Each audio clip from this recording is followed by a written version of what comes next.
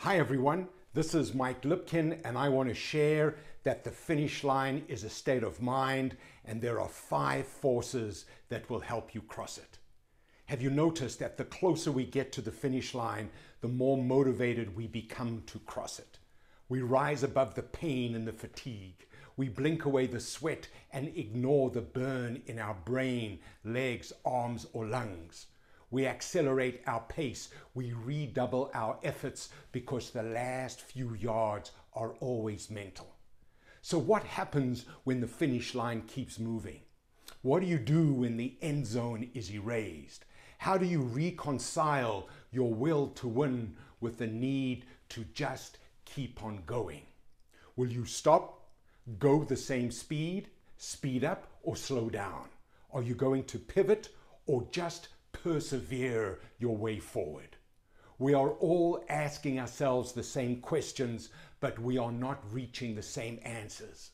Our responses are either causing finish line anxiety and withdrawal, or they are strengthening our will to win. What emotions are you creating for yourself? As the writer William Gibson said, the future is already here, it's just not very evenly distributed. Whatever your finish line, someone has already crossed it.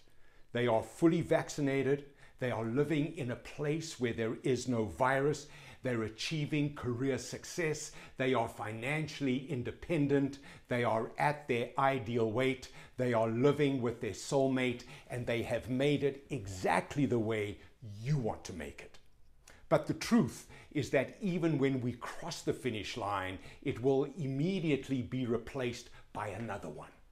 In America, herd immunity could be achieved by July 4. In Canada, it'll take a little longer. But if you've made it this far, you will make it through the next few months. It's easy to be disheartened by the continual setbacks and snafus, but in hindsight, they were inevitable. The miracle is that the reasons for hope and optimism are so strong. So the question is, what happens next?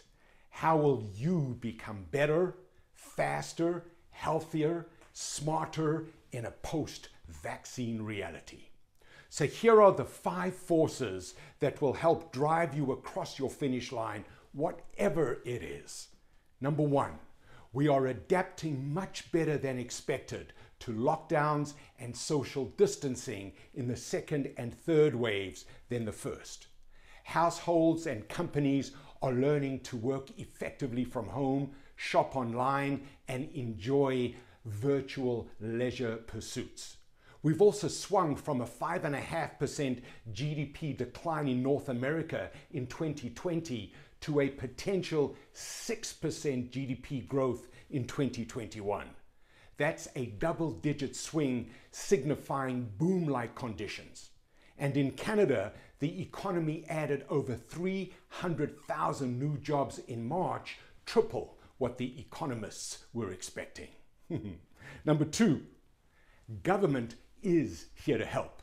They are willing to support incomes through the crisis and preserve expansionary monetary policies.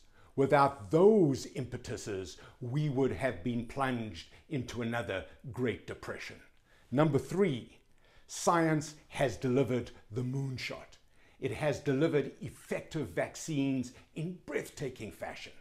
They point towards a normalized life in the years ahead, and they have also inspired other disciplines to pursue their moonshot. COVID has shown us that literally anything is possible. Number 4, people are showing extraordinary resilience in the face of unprecedented change. An Environics Institute study in August 2020 revealed that 64% of Canadians are confident in their own abilities. 61% feel that they have people they can depend on when they need them most. And 59% believe they can bounce back quickly after hard times. In every case, the scores were either the same or higher than they were 5 months earlier before the onset of the pandemic. And number 5, the the social justice movement, and rising commitment to diversity, equity, and inclusion are building a future where doing the right thing is as important as doing things right. According to the April 12, 2021 issue of Barron's, 40% of global equity flows are now going into environmental, social, and governance funds. Companies that rank highly on these metrics will get the most attention and the most investment. The future is definitely looking cleaner, fairer, and freer than ever before. Now look, for every one of these 5 forces driving you across your finish line, I could provide you with multiple barriers blocking your path. But you already know them. So now it's time to focus on how you can blast through them.